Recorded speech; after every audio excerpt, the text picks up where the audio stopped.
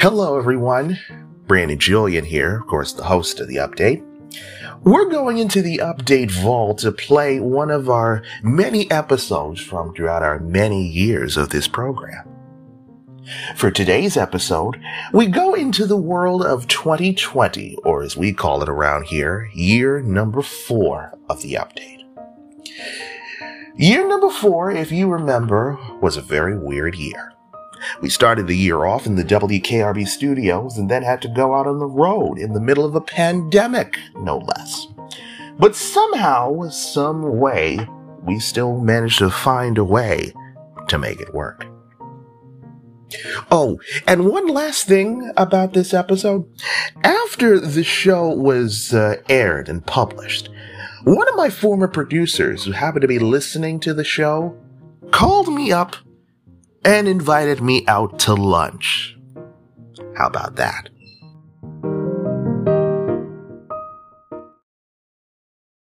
This is the update with Brandon Julian, reporting tonight on the road. And a very pleasant Thursday to you, Brandon Julian, in Stuyvesant Square Park, actually near a statue of Peter Stuyvesant, the Director and General of New Netherland from 1647 to 1664. Also, Mount Sinai Beth Israel Hospital is across the street, as is NYU Langone Orthopedic. We have a lot of news to get to. We're going to begin this Thursday with the latest remarks from Governor Cuomo. In addition to the order of masks being worn in the general public in areas where you can't maintain social distancing, he also said that you must wear a mask when riding any sort of public transportation system that includes private transport carriers and for-hire vehicles.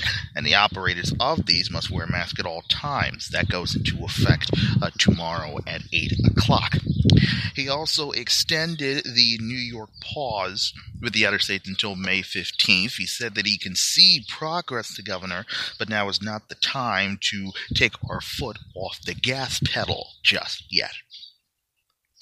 In his address today, the mayor said that New York City is expecting to take a nearly $7.5 billion budget hit over the next 15 months because of the virus.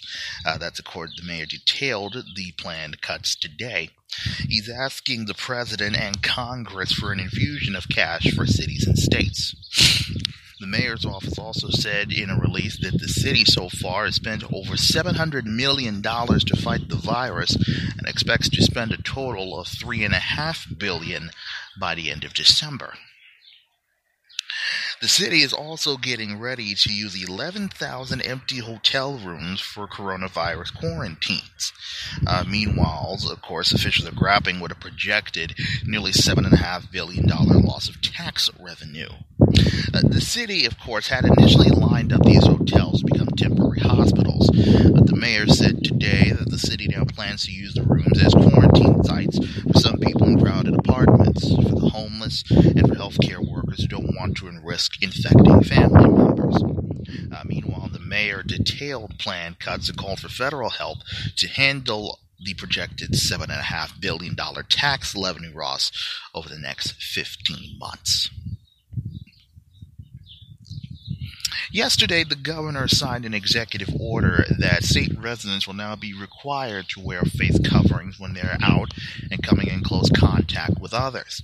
The new mandate will require a mask or face covering on the busy streets, public transit, or any situation where people cannot maintain the 6 feet of social distancing. The mandate will go into effect tomorrow. Meanwhile, the mayor is also urging a cautious and deliberative approach to reviving the economy. Federal prosecutors now say that former New York State Senate leader Dean Skelos was likely to be released from prison after testing positive for the virus. The government notified a Manhattan federal judge yesterday that it was told earlier in that day that Dean Skelos was in quarantine after testing positive. He said he has been symptom-free since April 8th. Prosecutors say that the U.S. Bureau of Prisons said that Skelos will be approved for furlough and home confinement once his proposed residence has been approved by U.S. Probation Department authorities. Skelos has been serving, of course, a 4-year and 3-month prison term at the federal prison in Otisville. He was convicted of extortion, wire fraud, and bribery. Of course, there's been lots of debate over what's been deemed essential during this New York pause, but about 10 Mr. Softy ice cream truck owners in Brooklyn are now disregarding requests from their headquarters by peddling popsicles, even as the government is restricting business during the outbreak. Mr. Softy Vice President Mike Conway says that the company asks drivers to stop operating here in the city, but can't require its franchisees to stop working because food trucks have been deemed essential in New York State. One driver said that he's not concerned about risking public safety because he has hardly had any customers, evidenced by a huge drop in sales. We know that Andrew Cuomo's brother, Governor Cuomo, I should say, his brother, Chris Cuomo, has tested positive for COVID-19, and now Chris Cuomo says that his wife, Christina, has been diagnosed with the virus. The CNN anchor revealed last month, of course, that he was diagnosed with the virus, and at the time he said he hoped that he would not infect his wife and children. Cuomo made the announcement on CNN during an interview with his brother, Governor Cuomo. While Chris has said that his symptoms have caused high fevers and even hallucinations, he said that his wife is fine and is taking the diagnosis in stride. And of course, we told you yesterday about how the official death toll from the virus in the city has soared after authorities started to include people who died without ever being tested. City officials reported over 3,700 probable deaths, where doctors were certain enough of the cause of death to list it on the death certificate. Combined with virus deaths confirmed by a lab test, that would put the number of total fatalities in the city over 10,000. The challenge, of course, in the cities is accounting of fatalities is coming after officials acknowledged that statistics based on only lab-confirmed tests were failing to account for many people that were dying at home before they ever reached a hospital. There is other news of this Thursday to get to, and we will address those when the update with Brandon Julian returns in just 30 seconds. Man, do I love card night. You ready, boys? You got a king? Go, fish dad! Oh, come on! This is WWE superstar Titus O'Neil. It only takes a moment to make a moment. Take time to be a dad today. Learn more at 877-4DAD-411 or visit fatherhood.gov. Brought to you by the U.S. Department of Health and Human Services and the Ad Council. Welcome back, everyone. Some of the other news of this Thursday. Up north in Ramapo, an attorney for the man, Grafton Thomas, has been accused of committing an anti-Semitic attack with a machete, now wants the body of the victim who died to be exhumed. The Journal News is reporting that attorney Michael Sussman wants the body of Joseph Newman exhumed for an autopsy. Newman, of course, is one of the 5 people who were injured in the attack on a rabbi's home in Muncie back on December 28th. Excuse me. Sussman said on Tuesday that an autopsy needs to be conducted to discern if Newman's death is a result of the attack. Grafton Thomas has been indicted on federal hate crime charges and state charges, including attempted murder.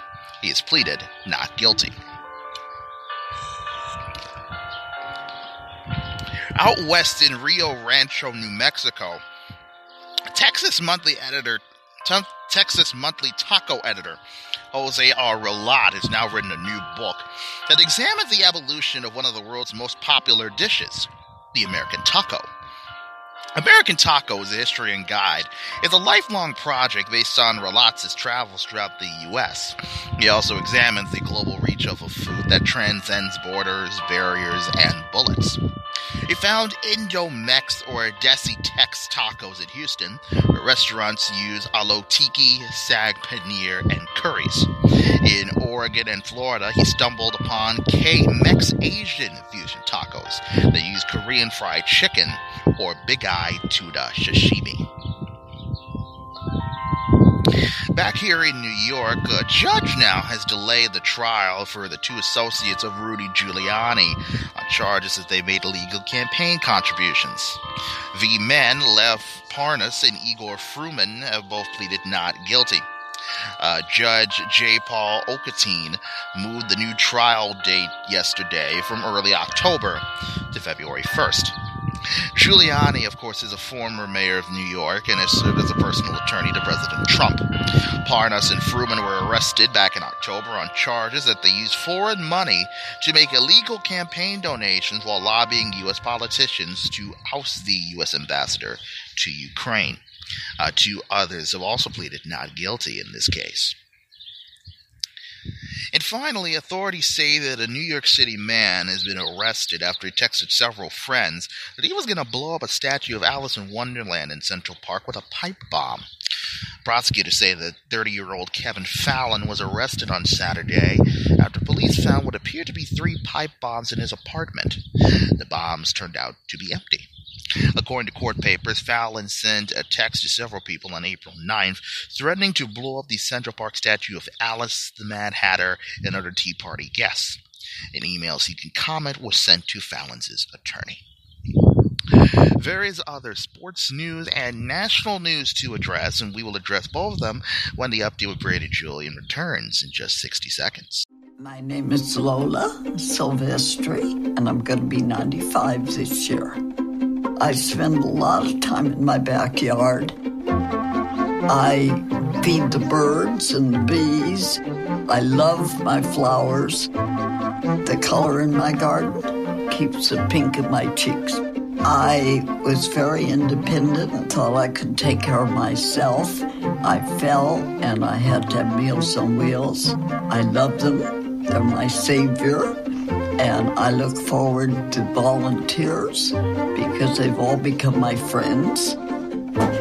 It's Meals on Wheels. America, let's do lunch. 1 in 6 seniors faces the threat of hunger, and millions more live in isolation. Drop off a hot meal and say a quick hello.